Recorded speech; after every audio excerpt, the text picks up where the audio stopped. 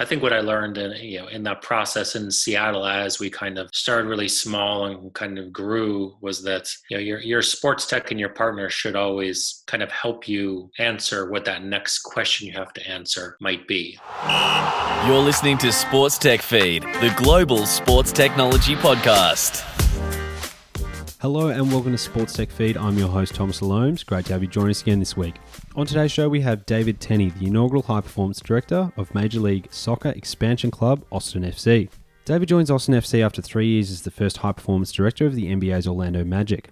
During his stewardship of the Magic's High Performance Department, the team made back-to-back playoff appearances for the first time since 2012. Prior to his time in the NBA, David spent 9 seasons with the Seattle Sounders back in the MLS, and while with the Sounders, the team won the MLS Cup, the US Open Cup 4 times, and made the MLS playoffs in 9 consecutive years. In addition to his role at Austin FC, David also serves on the advisory board of Sports Innovation Texas, a new not-for-profit initiative launching this week, realizing the potential for Central Texas, including Austin, to be a leading global hub for sports innovation and technology. This episode is particularly close to my heart, obviously being an adopted son of Austin.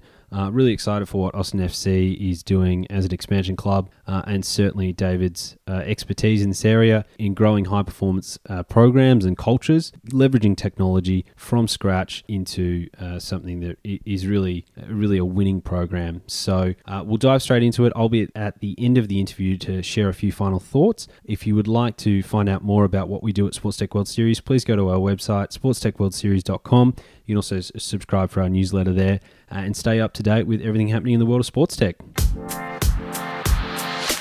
So, David Tenney, High Performance Director at Austin FC. Welcome to Sports Tech Feed. Great to have you on the show. Thanks for having me on. It's a pleasure. You've had quite the career across different sports, different levels, different types of clubs, all in that kind of high performance space. And that's really the theme that we're going to talk about today. So, I mean, arriving in Austin FC, obviously in the middle of a pandemic, brand new club, what a set of circumstances. But can you dive into a little bit of how does it compare to building a high performance program from scratch at somewhere like Austin FC as compared to coming into an established program like your time in Orlando?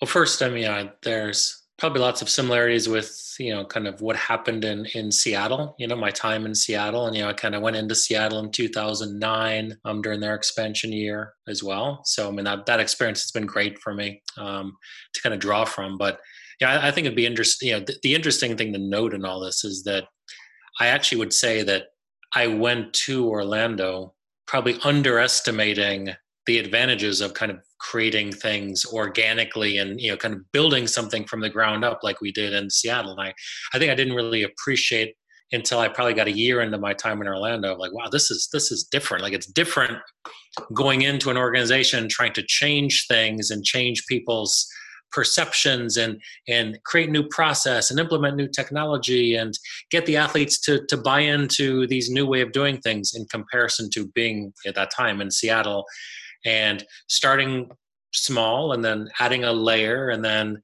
as questions arise or there's the next path you want to go down, adding a layer.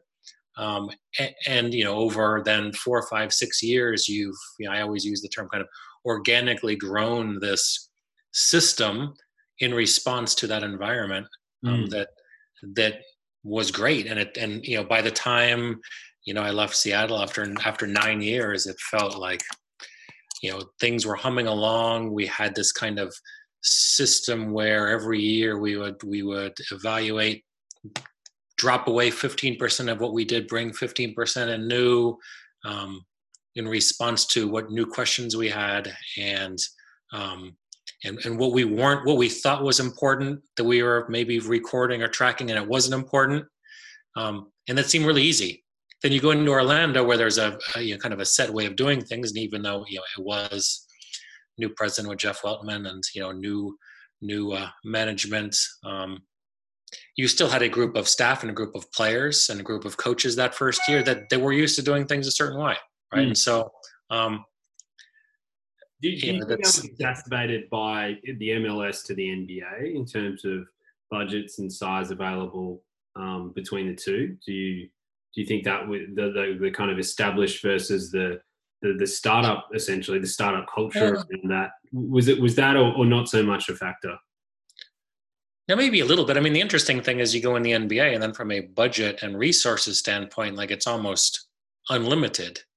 But you have to win over the people and the culture and the organization to kind of incorporate and implement some of your things, and and maybe I think probably now, after having left Orlando, the group that's been there now has now they're in their process of getting the group incorporated into player tracking and heart rate monitoring and some of the stuff that we were instituting at the time that I'm sure now the players are more adapted to. But again, we're talking about the fourth year, Yeah. right? So I think it's less about leagues at times and really more about how do you have an organization or team adopt sports science, sports tech, data as part of the decision making. What does that process look like? Especially if you've started as a kind of organization that was not used to making decisions or tracking certain things or utilizing certain technology. Yeah. So was that part of the appeal of coming into Austin FC? It was, I guess, a clean slate? Well, first, I missed soccer very, very much. So I think that was first and foremost. I dipped my toe in the water of the NBA, and and it was. I mean, it's exciting, and but it's a lot of games, and it's a lot of travel, and it's a lot of time at arenas waiting for games to start, and driving to and from the airport, and if you don't really love the game, it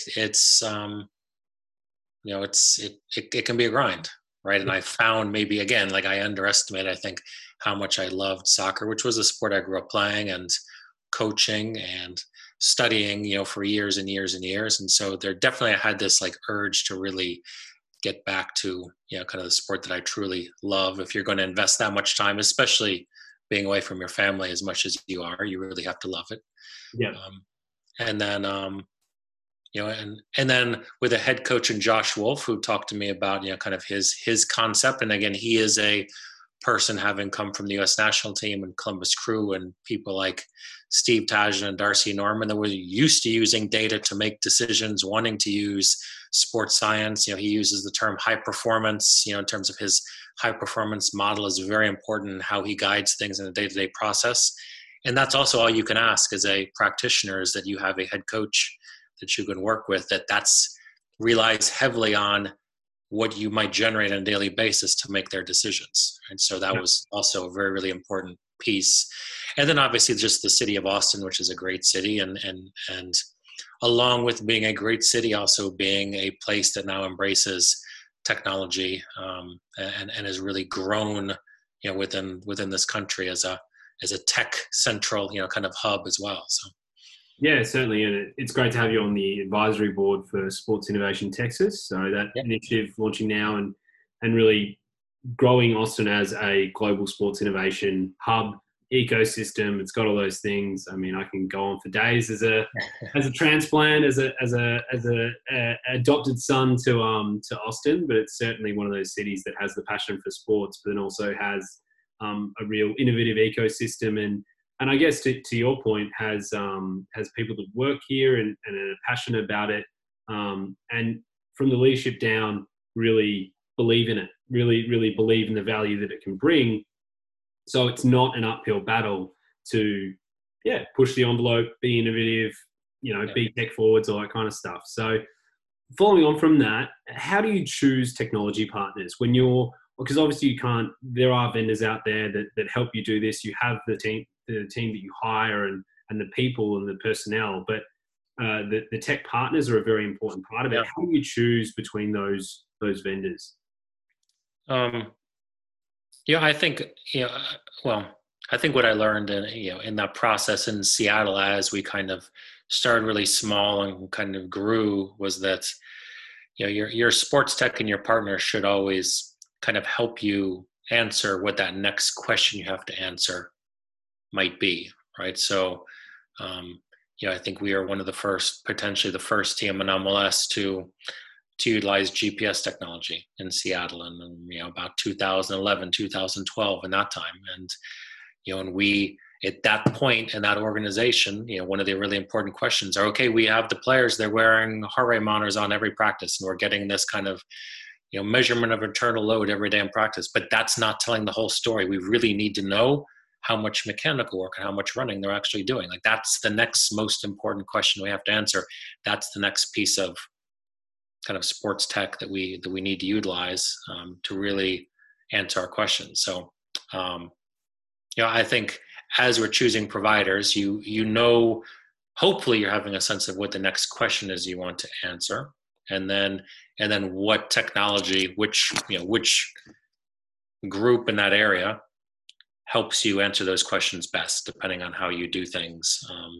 And again, there's lots of very, very good providers in each area of tech, whether it's wearables, whether it's force plate technology, whether it's biomechanical analysis. There's obviously multiple very good partners. But typically you do develop relationships with different groups, and a group like Catapult, obviously I've got good relationship with over almost a decade now.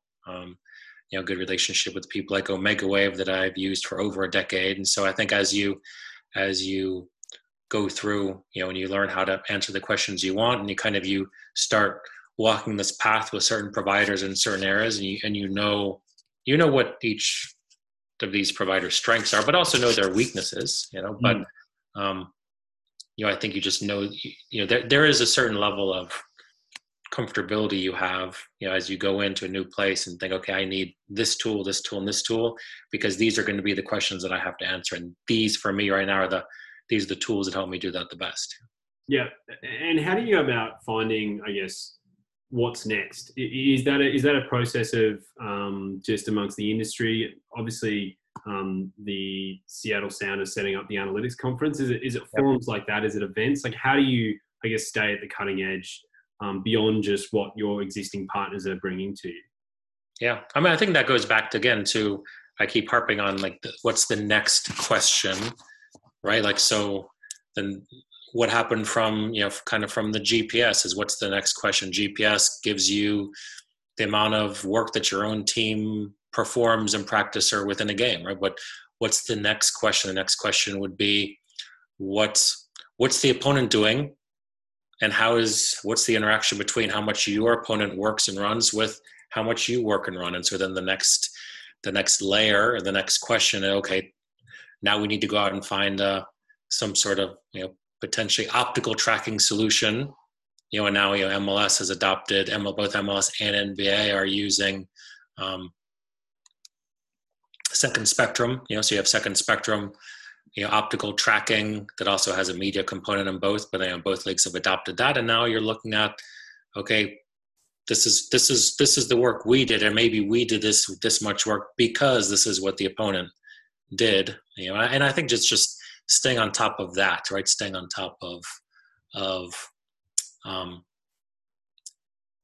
as you're getting the answers of what you want, there's always that one piece there that maybe gives you a better indication of your own team's performance, right? And so it's a balance of what you need to know versus also knowing the market and what different people are trying. And then again, I think just, I do find that once you kind of are known as someone that can be an early adopter, you also tend to attract early adopters in the market as well, because there are so many companies out there and so many startups and so many smart people that are trying different things, that you do kind of end up kind of running into people that do want to ask that next question of what might be out there. So yeah, the ones that are going to be you're going to be more responsive to solutions, whatever that is, trying things. Yeah, definitely. So is there much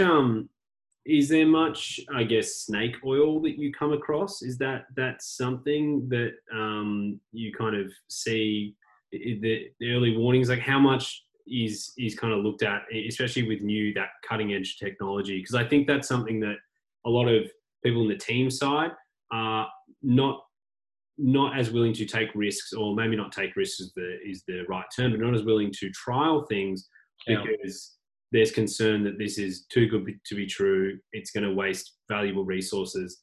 It's essentially not what it says it is on the box. how do you kind of avoid that? How do you balance between the two of being cutting edge, but then also making sure that you're not wasting your time or the team's time? Yeah, I mean, I think first and foremost, you don't always believe everything you read. I think you want to be. It's interesting. Like I think you're always in our role. You're always in kind of this balance between being an innovator and still also being a researcher, right? Yeah. So, innovator will try things and want to always push the boundaries of what people are doing, but then you do also have to have another part of you that's the researcher that is this valid, is this reliable data? And just because this platform, this technology, this device is spitting out, generating this data, that you should bring a natural skepticism to that, right? And I think I wouldn't say, I mean, I think I know enough, really good people in the industry to say I don't know if there's snake oil salesmen as much as there's people that are really trying to push the boundaries and are excited about their product. And they might sometimes people put a product out there before they really know what the data means, right? And I think that's what you see sometimes is you see these people create this technology that it's generating some data. They might not even totally know what it means at times. And maybe sometimes it's only 2, 3, 4 years after it's been used regularly that people know what's meaningful and what's not meaningful. Yeah. So, which it comes back to what you were saying, which is you need to know what's the next question, what's the right question, because there's no shortage of data and there's no shortage of ways to gather that data. And obviously with biomedical stuff coming in, and all that's just opening up an entire new realm of what you can measure. So following from that, what's area have you seen the biggest progress in 5 years in terms of meaningful change in the industry from 2015 to 2020? Yeah, I mean, I think again, when it comes to the player tracking side, it's a really interesting space, because if you would have asked people, let's say 5 years ago, as wearables were becoming more prominent and some of the data you pick up from wearables, in terms of some accelerometry data, can be very granular and give you, kind of lots of rich data. And so if you would have asked people, hey, what's the future? They might say wearables are going to become, they're going to become better. They're going to become smaller. They become more accurate, and camera systems are going to be out because everything's going to be on the more wearable side. Mm. And now camera systems are becoming cheaper. They're becoming, kind of more readily available. The technology from optical tracking is also becoming better at the same time. And so now if you have optical tracking, now we can capture both teams. We can capture the ball. Instead of having to put a chip in the ball, the camera system can actually capture what the ball is doing. And now maybe it's optical tracking over wearables. And so that's what's, what I find interesting in the space is they both have their advantages. Yeah. Being able to put a device on someone may always give you some data that you cannot get with a camera system. However, with a camera system, you can always capture both teams and the ball as well, which gives you a rich data set that just wearables for your own team on its own will not give you. Mm. So I think that's living in that space, and then also living in that space in two different sports has been interesting, kind of that wearable versus optical tracking, and, kind of the advantages and disadvantages to both. Yeah. And the things around physical excitation, cameras can't get that. You can't put a camera on someone and get basic information around heart rate and things like that. Yeah. It just won't happen. But then what's happening with the optical tracking systems, and especially underpinned by technologies like 5G in terms of super fast internet, is that you can process that data in real time, get it back to the bench, to the coach's box, wherever that is. So it's not necessarily that the optical tracking systems are getting better. It's a lot of the underpinning they are, but it's the underpinning technology that is allowing it to be more meaningful. So you don't have to wait a week or a day, an hour even, for that feedback. Yeah, correct. Yeah, I mean, it used to be, you would have an optical tracking system running for your game, and you're really lucky. When we were in Seattle at the time, and we used Metrica as our optical tracking provider, and we were really lucky that, everything was processed in Spain. And so in Seattle 11 o'clock game, we could have our data the next morning because Spain was, 9 hours ahead of us. And so they could run all the data and create your reports by the next day versus, now with some of the optical tracking, and as you're saying, the processing speed, that it's the lag time is in seconds now instead of, having, 6, 7, 8 hours until everything is up and running. So. Yeah. And things that were automated in air quotes, which meant that it was a room of coders offshore somewhere, just working all night on footage, just bashing away at a keyboard, categorizing stuff. Now can actually be done by computers, is genuinely automated, and then potentially checked over by a person. So it means that turnaround time is so much quicker. So it's interesting to see under the hood of a lot of these technologies how they are kind of living up to. Yeah, maybe a couple of years ago they were saying that on the marketing side, whereas now it really is getting there, and things around artificial intelligence really pushing that envelope. So from that, where do you see it going in the next 5 years? I mean, both in terms of hopes, aspirations, where do you want it to go? Where would you say, where is it predicted to go in terms of advances in different parts of high performance? Yeah, I mean, I was going to say as well, I mean, I think that the kind of the athlete monitoring system industry now, this AMS platforms, is kind of the other one that's kind of so rapidly evolving, because what's happening is now most teams are adopting some series of technologies, right, and generating, data from GPS, heart rate, wellness surveys, force plate data, all these kind of different places, and they're all aggregated in some sort of a platform. We'll call it AMS platform. And there is definitely kind of this like holy grail of like, how are we storing this? How are we visualizing this? How are we analyzing this data? Can we do some sort of predictive algorithms around this data, some sort of AI? Can we create an injury prediction model? Can we predict performance? And I'm not sure we're really there yet, or if we will kind of, or if we're asking the right questions, because then it does come down to, you're trying to aggregate all of your data into one place to make sure you can answer the questions you need to answer. Right. Yeah. And so I think, what's happened is lots of really smart people have created these AMS platforms to try to help people aggregate their data in one place and answer a whole lot of questions.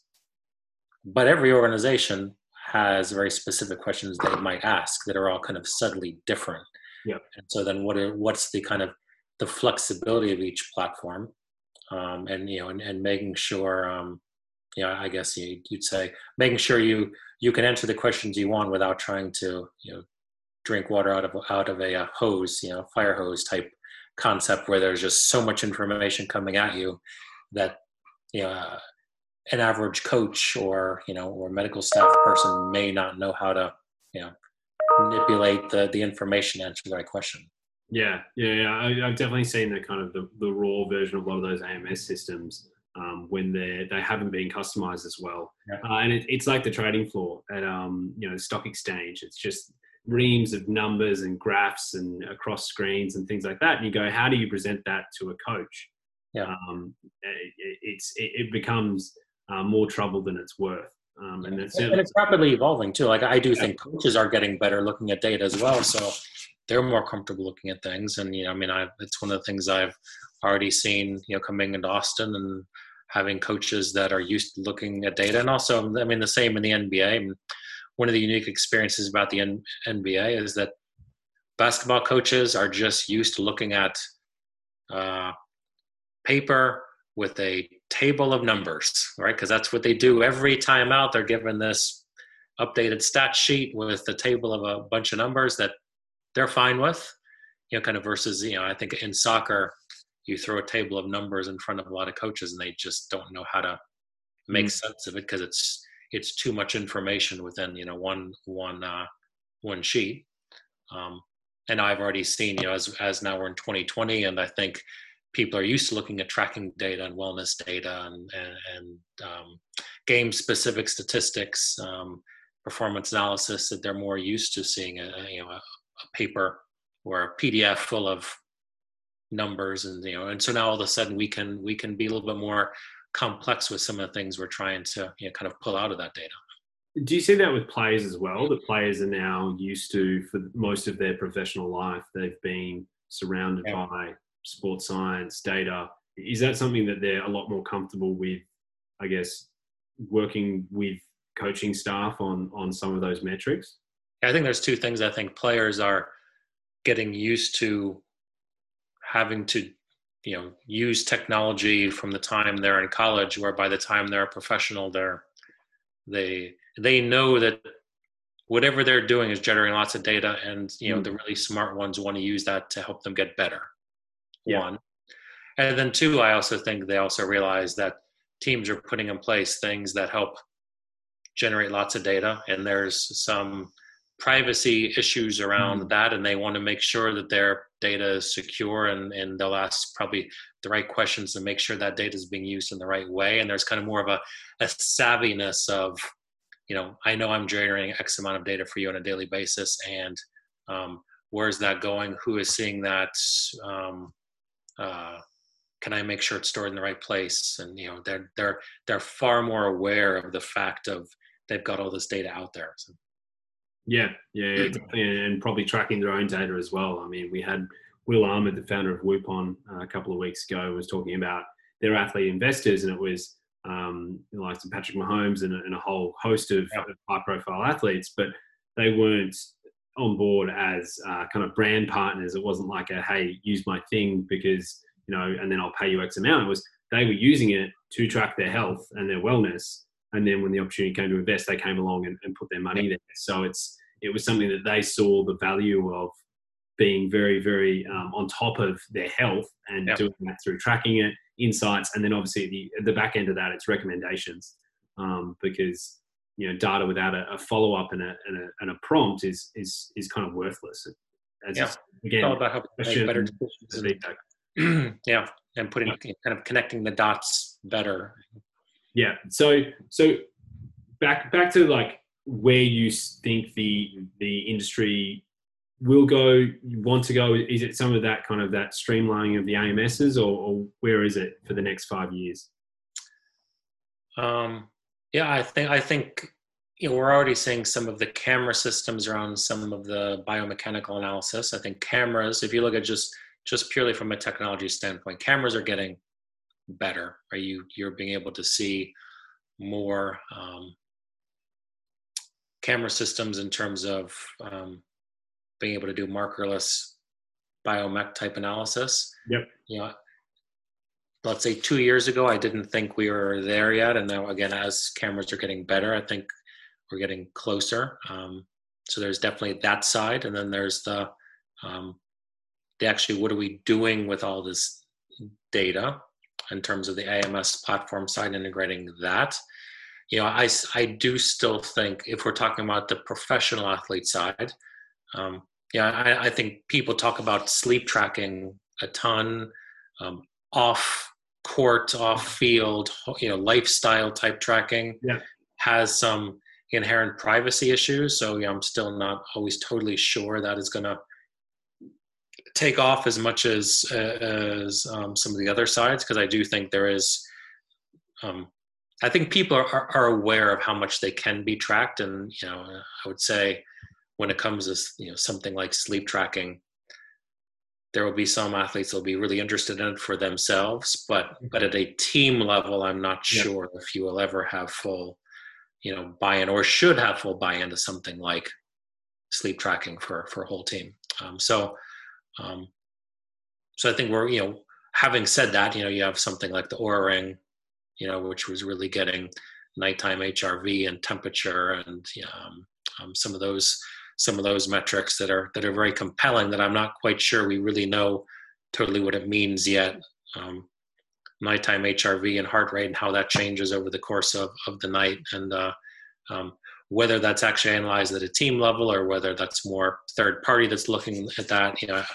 Clearly we're generating more data as people and athletes sleep, but how actionable we make that at a team level, I guess we'll have to see. Yeah, certainly, and that's going to be a major issue over the next few years, especially data monetization. Is who owns the data, and then some of that data outside of what's viewed by the teams. If the athletes own it, can they then sell that on, or does that form part of their compensation? That's a whole different kettle of fish, and certainly something that probably the lawyers are going to sink their teeth into. As much as the people that are working in high performance and actually on the coaching side. So definitely an interesting area. And as you said, camera tracking, a lot of the stuff that's happening with mobile is really interesting for me as well. Looking at, outside of the top tier pro level, if you look into the grassroots, it's going well. A very robust automated camera system would be great, but financially it's just not going to work for some of these teams. So how can you work with AI-powered optical camera systems, optical tracking systems, and use an iPhone camera, a smartphone camera, and get some data off that? Yeah, for sure. And then I think smaller wearable devices that are cheaper, that are then utilized to kind of, some of the lower levels in youth and high school and some places like that. And you're kind of seeing that already, this kind of proliferation of player tracking across all ages. I mean, you can now, for your 12-year-old son or daughter, open up go to a website and get a GPS tracking device that they can wear on their own in practice, which is something, again, 10 years ago was, unheard of. So, Yeah, which I'm not sure if that many parents want that with the tracking, but that's, again, it's all those ethical issues that sit beside it. But it's certainly that the younger generations want that feedback, want to get better, are so much more adept at using technology and more comfortable with it, that if given the opportunity, most of them will say yes, definitely. So that's interesting. Are we living in a world? I mean, I think it's interesting. Are we living in a world where a high school, a college coach recruits wear certain devices, or maybe high school players wear devices and send their data to college coaches to show, this is what I do physically within games, and this is my high speed running per game, and this is the whatever peak speeds I hit and distance I cover in every match. And going back to kind of data ownership, I think because these devices are going to become more readily available to high school students, what does that mean when it comes to kind of college recruitment and wanting most college coaches have a clear idea physically of what sort of physical outputs they want. So yeah, that's kind of an interesting thing as well, as they become cheaper and more affordable. Yeah, and hopefully that leads to better outcomes for athletes in terms of the ones that are deserving of the opportunity. If you think about the kind of analytics revolution that came through sports, a lot of that was quantifying the unquantifiable. It was going, this person is good because of X, Y, Z. I have the data to prove it, and be able to give them the feedback they need to improve, rather than purely going off gut and probably not getting the best from all of your athletes, or not even recruiting the athletes that had the potential. So from my side, that's, I'm really hopeful that it leads to better outcomes for athletes as well as the teams, and it continues to do that. Yeah. And we haven't really talked about, obviously the whole technical side too. Like, everything's been physical. The technical side is equally, if not more so, important. And, kind of certain wearable devices, they now can look at, passing and number of passes and how hard you can strike a ball and ball speed, and kind of things like that. And again, I think there is this, I am sometimes afraid in these discussions that there is a level of availability bias, where you make decisions based on, the data that's only available. And if it is only physical, I think we can go down the rabbit hole of only accounting for this physical data, when the technical and skills, are again, equally or more important than what a player can just do physically. So. Yeah, certainly, and something that in the optical tracking and AI coaching is another area that technology can help. But as you said, it's I guess from a technical point of view, for the technical skills, it hasn't quite been there yet. So that's another fantastic area for growth and opportunity. Yeah.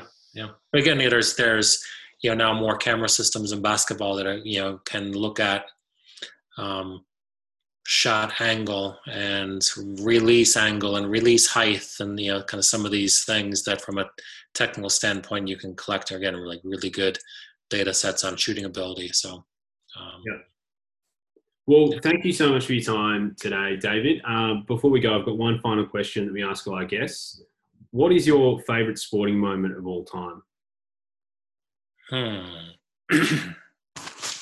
guess mine personally was probably winning MLS Cup with Seattle in 2016, which was first time. I would not have thought they would have been in 3 MLS Cup finals after 2016, but they're about to play in their 4th MLS Cup final on Saturday in a couple of days. But yeah, we won MLS Cup in Toronto in penalty kicks without having a shot on goal during the course of the game, which is a unique thing to do. But I would say probably. Yeah. Oh yeah, obviously. Well, hopefully soon we can, on behalf of all the Austinites, hopefully supersede that favourite sporting moment with an Austin FC winning a championship. Yeah, let's hope so. We're all very excited about the direction of the club and, the ambition of the club and the city and, and all that. So yeah, ready to get going. Well, great. Welcome to Austin. Great to have you involved, and thank you for being on Sports Tech Feed. Thanks, Thomas. There you have it. That was David Tenney, Director of High Performance for Austin FC. Pretty exciting period. They've got the MLS draft coming up this week. Fantastic new stadium, fantastic new high performance centre, and obviously a lot of announcements coming through in Austin in this week with Elon Musk, HP, Oracle all moving their headquarters. So certainly in terms of an innovation and tech ecosystem, it's continuing to go from strength to strength. And the, I would say, immense sporting culture that really pervades every level of the city, if you've ever been here, is continuing to grow with the expansion into MLS. So best of luck to David and the team as they go through the draft process, and then looking forward to next year and hopefully seeing a game. And with the vaccine news as well, who knows, we could be back in the stadiums, but that's the hope. I'm your host, Thomas Loams. If you have any questions, please feel free to reach out. Thomas at sportstechworldseries.com. You can also contact me on LinkedIn. Until next week, I've been your host and looking forward to seeing you again on Sports Tech Feed.